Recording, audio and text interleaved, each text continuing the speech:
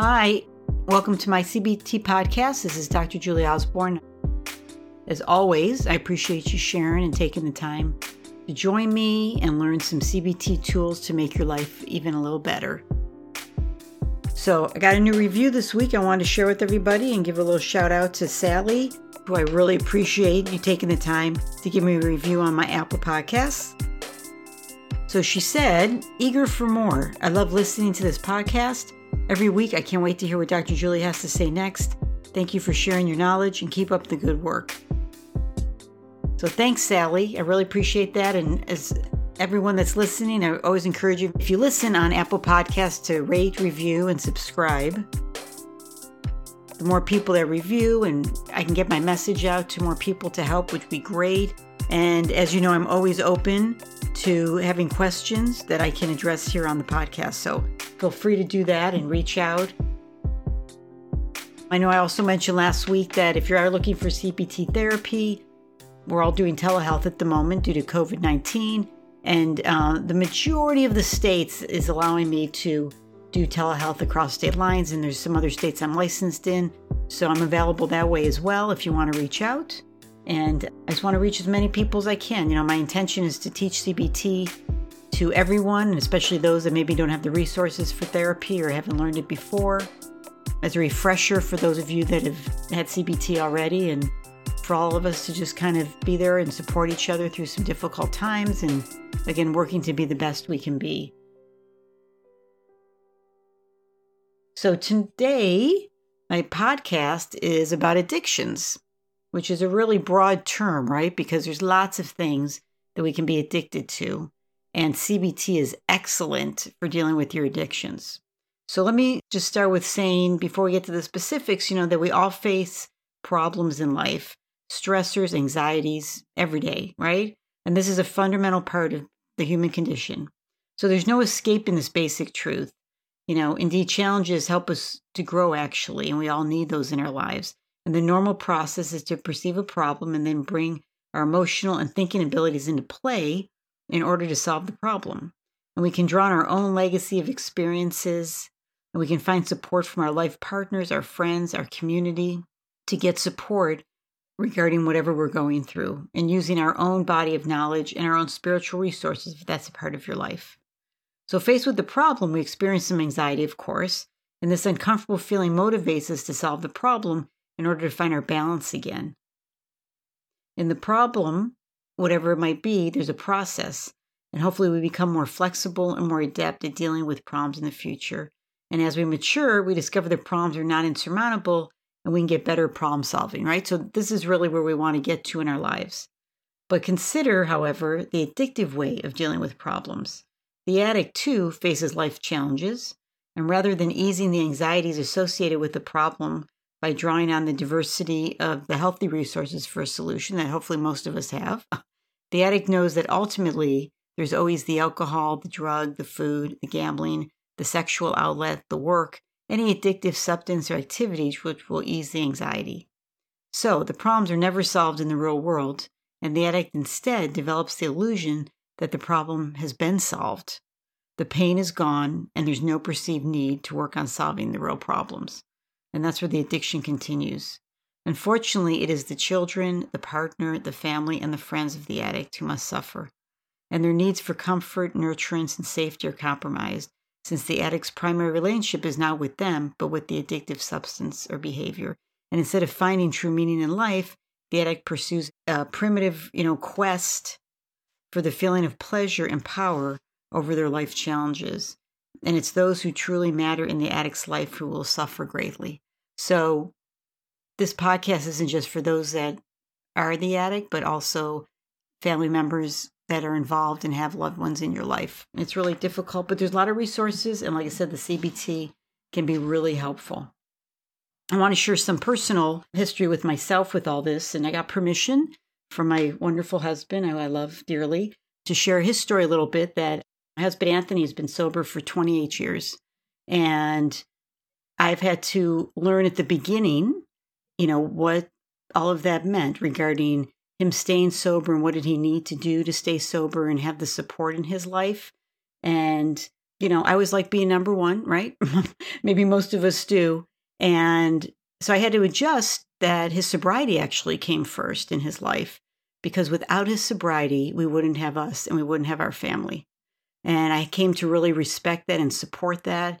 When he was really involved at the beginning of his sobriety, he went to meetings all the time. I went with him, which I recommend anybody out there who's dealing with maybe, especially if it's new, someone in your life getting sober, go to the meetings with them. There's also, which we'll talk about, different kind of meetings for family and friends who are dealing with people that are addicts or alcoholics. But going to his meetings and listening to other addicts talk and their stories gave me a much deeper understanding, because I didn't grow up with any addictions regarding alcohol or drugs in my family. Neither of my parents, none of my close relatives. It just wasn't a part of my life. So I didn't have a good understanding. And so going to the meetings really allowed me to understand at a deeper level what this was all about. Going to the meetings also where they follow the 12 steps, that was really worked for my husband. And I really believe in the 12 steps. Whether you have addiction in your life or not, the 12-step program is just a great way to live. It's about being honest with yourself every day, being honest with those in your life, making amends when you need to, focusing on what you have control over and what you don't have control over in your life. So, there's a lot of great things. So I do have a really good understanding of this, and I'm grateful that my husband chose this path in his life so that we could have the life we have. And I know my children have really benefited and understand the program, and they're grateful that their father, chose this for himself as well as all of us before, our relationship even started. And I hope that anyone out there that's suffering now, after listening to this podcast, maybe you'll be willing to reach out and get some help or being honest with yourself, because you don't have to keep suffering, and there is help out there. And I got to tell you, I've met some people that says, oh, I don't want to go out with or date anybody, that like is sober, because I want to, do my thing. And I understand that. And that's a choice somebody might make. But what I wanted to say regarding that is I've met many, many, many people that are sober, and they're probably some of the healthiest people I've ever met in my life when they work the program, because of what I just said a few minutes ago about having to be honest with yourself on a daily basis, and be accountable to other people.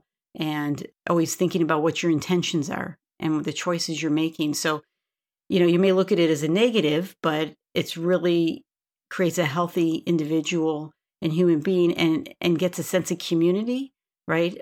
And being there for other addicts. And he'll always be there for other addicts and alcoholics that are suffering, because that's how giving back and being of service. I also wanted to add that I've met a lot of people that are nervous to go to meetings the first time, which I understand. But, I share with them that, as a newcomer, you're what keeps things going, and that people, no matter how long they've been sober, are so grateful when a newcomer comes in so they can be there for them. And also, it reminds them that I don't want to go back to where that person is. They remember, you don't want to forget your past all the time, because it keeps you in the present and keeps you going forward. So again, I appreciate my husband allowing me to share this with you, but I have a really deep understanding, and it's even brought, I would say, me being with Anthony and learning the 12 steps brought a lot more spirituality back into my life, which I am very grateful for as well.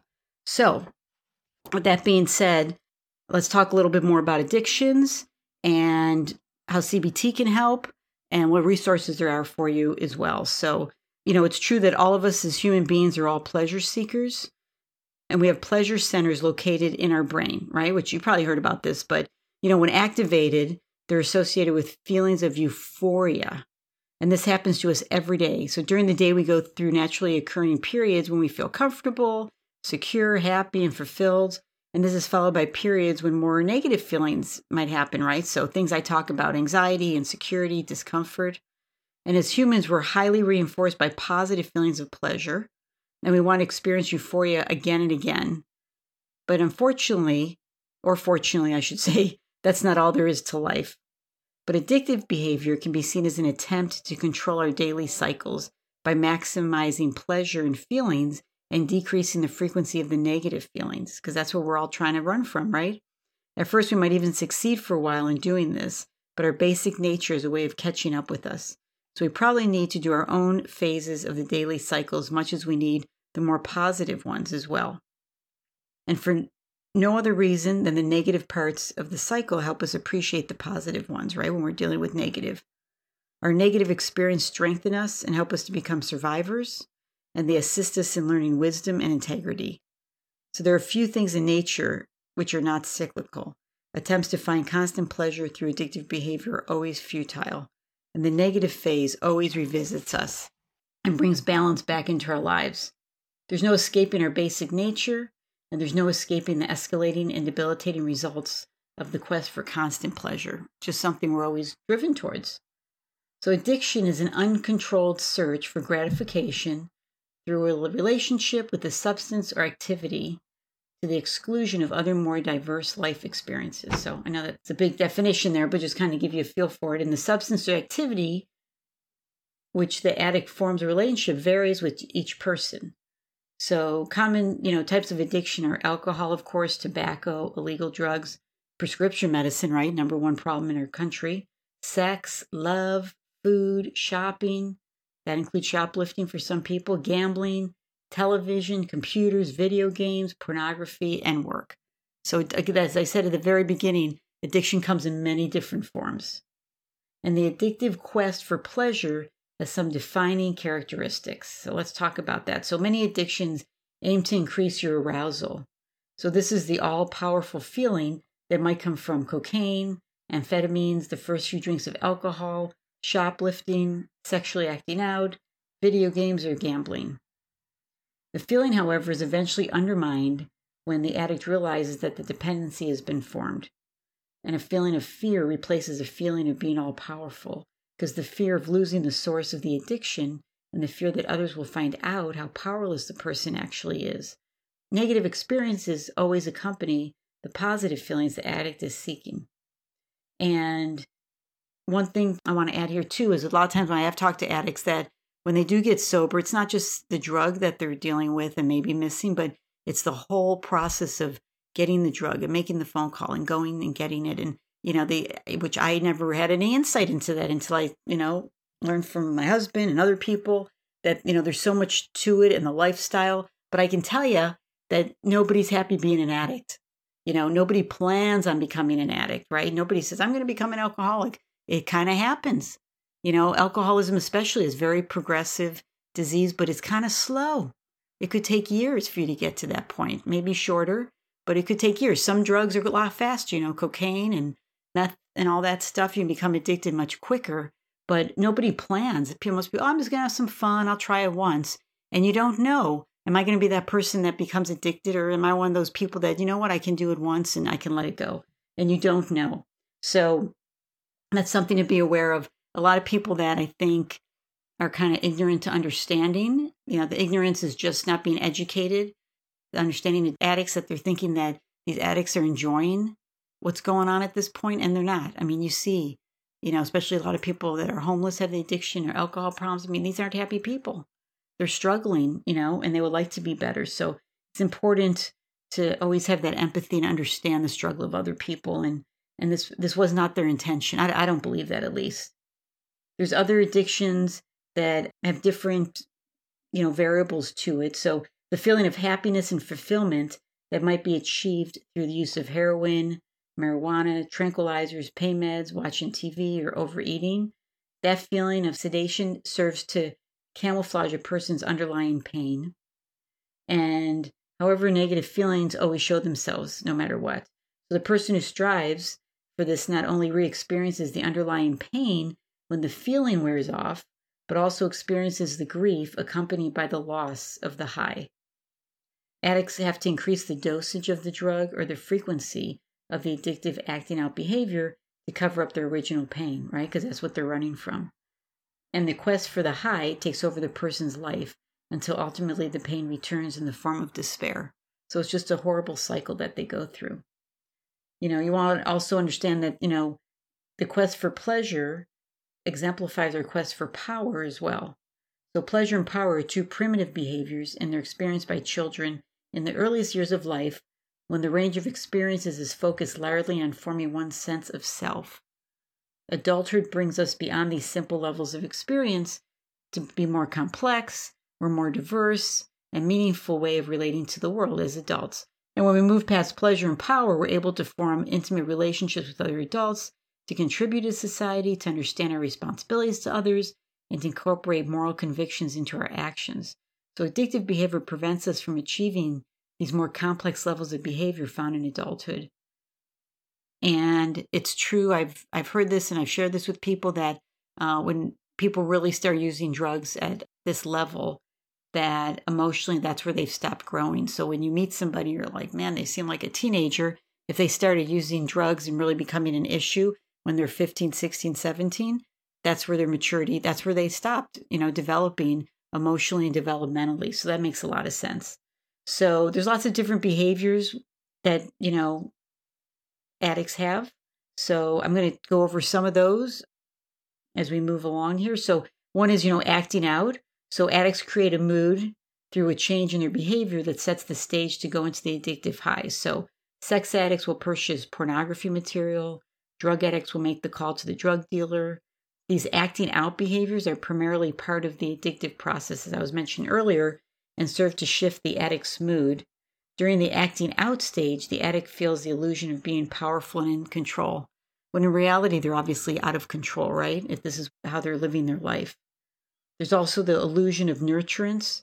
Most of us seek ways to achieve nurturance in times of stress, right? Reaching out for support and people that we love. But for the addict, the nurturing is temporary and doesn't allow the person to find ways to solve problems in a realistic way. So they don't develop like what we would consider normal coping mechanisms, right? Or learn how to resolve problems and feel good about it. Addiction's a way of living in which life's problems are avoided in favor of the search for the next high, because that feels better. Although addicts might understand rationally that addictive behavior will not solve the problem, they develop their own logic to rationalize the continuation of the addiction. A lot of people that are addicts, lie a lot because they need a lie to keep the addiction going. So the addictive object becomes the person's primary relationship. And addicts seek to meet their emotional and their intimacy needs through achieving a high, until eventually this becomes their most important relationship, which is really sad. And they experience a mood change and become to believe that their emotional needs have been met.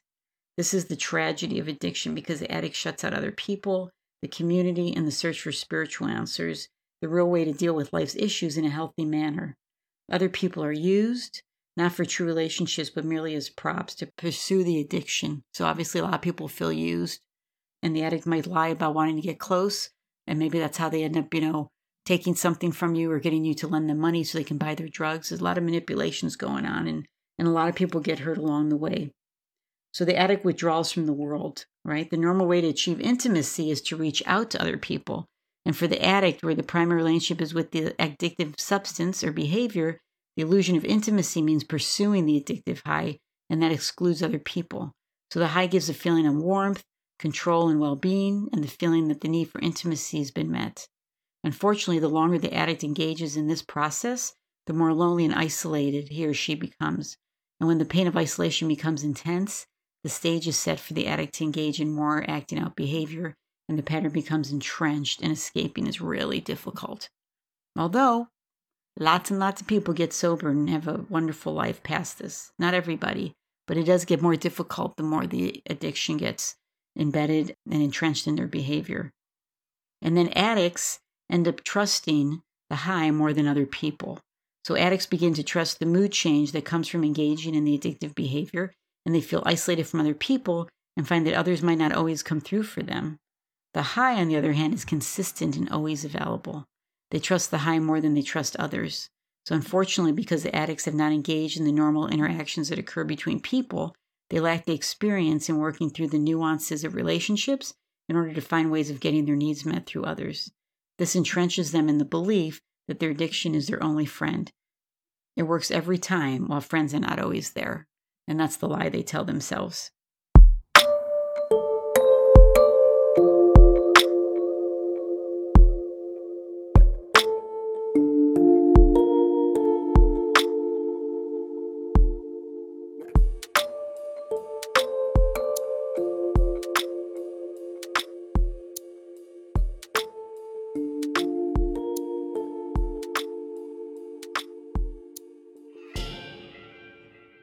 So let's get to the recovery, because there's good news. but I just want to give you a layout to understand. So recovering from addiction and coming to terms with addiction might be the most important journey of a person's life. And because the addict's primary relationship is with the addictive substance and everything else is secondary, only used to pursue the addictive high, the addict's safety, security, and life dreams may suffer. The tragedy of addiction is that people can lose their families, friends, money, homes, jobs, and their way of life. And the single-mindedness of the addictive pursuit prevents the addict from dealing with life in a more mature, complex, and responsible way. So one way of coming to terms with an addiction is to work, with the therapist. A lot of people go to inpatient programs, being part of the 12-step, whatever that might be. You got AA. There's still some CA, which is Cocaine Anonymous out there. There's NA. There's Sex Addicts. There's Gamblers Anonymous. There's Workaholics Anonymous. There's groups out there for almost anybody. And because the addiction is so entrenched in the person's behavior and one's life, that essentially an emotional issue, that individual talk therapy may not provide the support someone needs to come to terms with the problem, but it can serve as a starting point. But that's where I believe the cognitive behavioral therapy can step in and really be helpful, along with the 12-step groups that I mentioned. I'm a huge advocate about referring out. If you haven't watched already, if you go on my website, which is mycognitivebehavioraltherapy.com, I went through an incredible experience regarding my eye and getting surgery at, I think I was about 54. And it's a video on my website called Get Out of the Box. So it's like just 5 minutes to listen to, but it'll give you a really good understanding of what I'm talking about. But I always refer out. So if I'm seeing someone in therapy and they're, have a history of addiction or someone in their family, I'm always going to refer them to this 12-step group or some kind of support group to get help, because you need as much support as possible, whatever end of this you're at. But the CBT can be super helpful, right? Because, as I've taught you guys and talked about, is that, 100% of our moods are created by our thoughts, which affects our behaviors, right? And our physical reactions, and then our environment. So if you think about somebody who's dealing with an addiction, what their thoughts are that, as I've spoke a little before, that the high is always there. Everyone doesn't come through. Others don't understand. It's just one more time and I won't do it again. Or I worked really hard today. I deserve to have those beers that I want to have. Those are all your thoughts. And most of them are the hot thoughts, right? The thoughts that aren't 100% true. And to teach addicts the CBT tools to really be able to catch their thoughts when they're going through negative feelings or sad feelings or, whatever their feelings are, feeling lonely, isolated, struggling with not using, they're finally having to deal with their feelings and thoughts, right? Because the behavior, right, is to use or to act out whatever that is that, the addict's doing. And now what am I going to do? Because I'm not going to do the same behavior. I want to be healthy. I want to be sober. So I need to understand what are my thoughts that's pushing me to that behavior, because I'm uncomfortable with the feelings that I'm having based on how I'm thinking. And now I need to change my behavior and replace that with something, and also replace my thoughts. So that's where the CBT can come in really, really handy. And a lot of people I've worked with have, found it really, really beneficial. So that's where the CBT can come in. And the other big thing is environment. So when people get sober, there's many, many people need to change their environment. My husband lived in Los Angeles and he moved down to Orange County, and that made a huge difference for him to have a new community and where he wouldn't run into people he knew that used up in LA, and the temptation would be there. So him coming down to Orange County was really beneficial, and he has a great support group here in Orange County that he's had for all these years. So you want to think about your environment. Do I need to leave the community? Do I need to move out from where I'm living? Say I'm with a bunch of friends and they all party still. They might not have issues, but they are partying. I'm going to be around that. I've met people that will drive to different cities to go to meetings because they don't want to bump into people that they know, because you're not leaving their community. And so that's an option too. Lots of options right now. So, you're not stuck because you might not be able to change the environment, but we want to look at other resources. So the first phase of recovery is to admit to the addiction. And this is very difficult for many people, as you can imagine. Some people may need to experience the loss of their life dreams and expectations before they can admit that they're addicted to a substance or activity. The addict must then make the commitment not to engage in the addictive behavior in the future. So they must move from the primitive quest for power and pleasure to more meaningful, responsible adult behaviors, which doesn't sound as fun, right? But is really beneficial and can be just a beautiful part of your life moving forward. So part of this process is making amends to those who've been hurt by the person's addiction. Another part is to learn to draw from the nurturance and pleasure provided by other people, friends, family, and the larger community. Another is to get in touch with one's own spiritual self, if that's important to you, and the normal human desire to connect with things larger than oneself. So the addict must reach for his or her healthy self and try to stay there always. That's why you can hear, not that you can, but you hear with 12-step, it's one day at a time, sometimes one moment at a time. And life becomes a series of daily choices to choose the behaviors of the healthy self and not those of the addictive self. Coming to terms with addiction, finally, means exploring the beauty, the joy, and excitement of a full and complete person that all of us have the capacity to become. So, with all that said, I hope you'll look at your own behaviors or those in your life and see if something needs to be addressed. I want to share one last part too, which is factors that can place a person at risk for addiction. So as a child, having addicted parents or other adults in your life is definitely a risk factor. I know that we've shared with our own kids that you need to be mindful because there's a history of addiction with your dad, and that definitely is in the family tree. When you look at people with addiction and you go back in their family, I'd say, close to 100% of the time with my clients, we find somebody somewhere that had some type of addiction. So there's a lot of science behind that. And it's just something to be mindful of, that if you have someone in your family, don't assume you're going to be okay, and just be mindful of that. As a child, having too much or too little uncertain love or discipline or safety can also be a factor for the risk of being an addict. A tendency to find others who are also addictive is a factor. Feelings of insecurity, loneliness, or being different. Difficulty using positive emotions such as love, joy, or intimacy in times of trouble can become risky regarding addiction.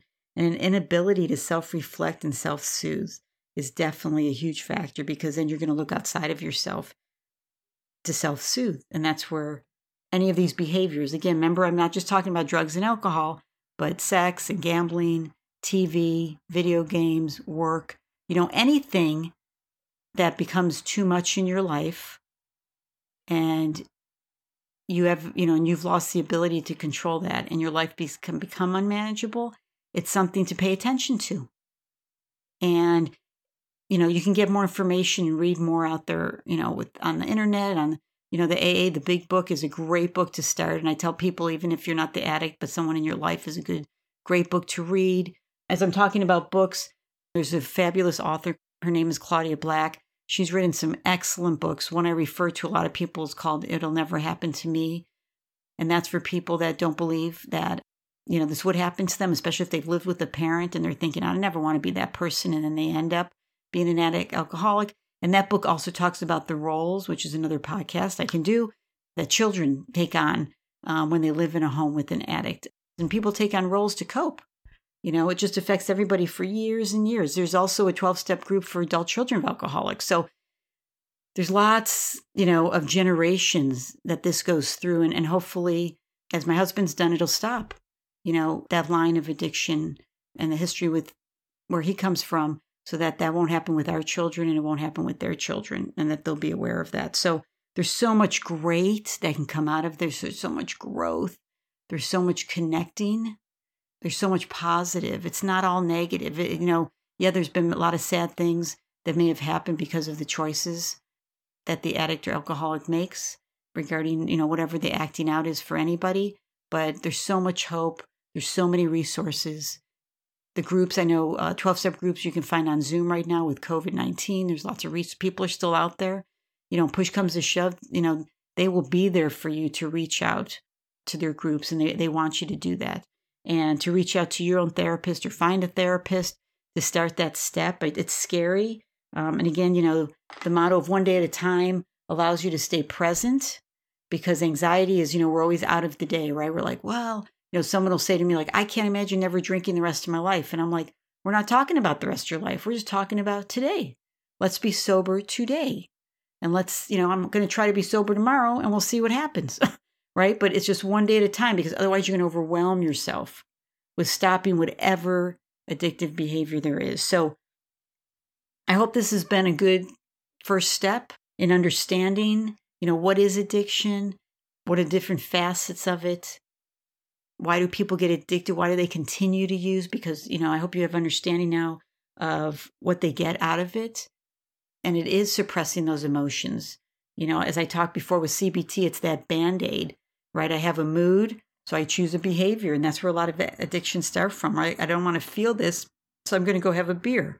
Or I'm going to go act out sexually. Or I'm going to go play video games for 7 hours. Or I'm going to, go shopping and spend money I don't have. Because you know what? It makes me feel better. But the Band-Aid is next time I don't feel good, I go back and do it again. Because I'm like, I felt better again. And then all of a sudden, this is what I'm doing, and it's overtaking and it's running my life. So, I know I could go on and on. There's just so much information regarding addiction and sobriety and getting well. Even though, of course, I would never want my husband to have suffered as he did. I found it to be a blessing in my life, to have him in my life and to understand.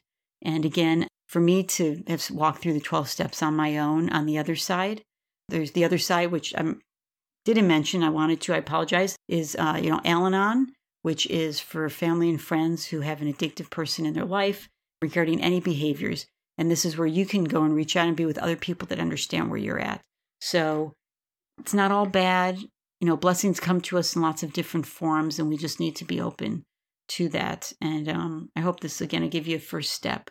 And also understand, as I always bring it back to, my belief with the CBT is definitely the way to go and to help you make those positive changes. So as always, make decisions based on what's best for you, not how you feel. I'm grateful that you're with me and listening. And I hope to have you back here next week when we talk about something else in life that's going on that CBT can help. Stay safe and be well.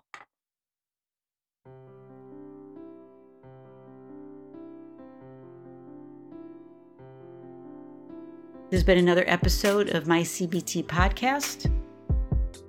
You can find me on Instagram at my CBT podcast. My website is mycognitivebehavioraltherapy.com. You can find me on Facebook at Dr. Julie Osborne. If you go to Apple Podcasts, please subscribe, rate, and review. And please reach out with emails and questions that I can answer going forward.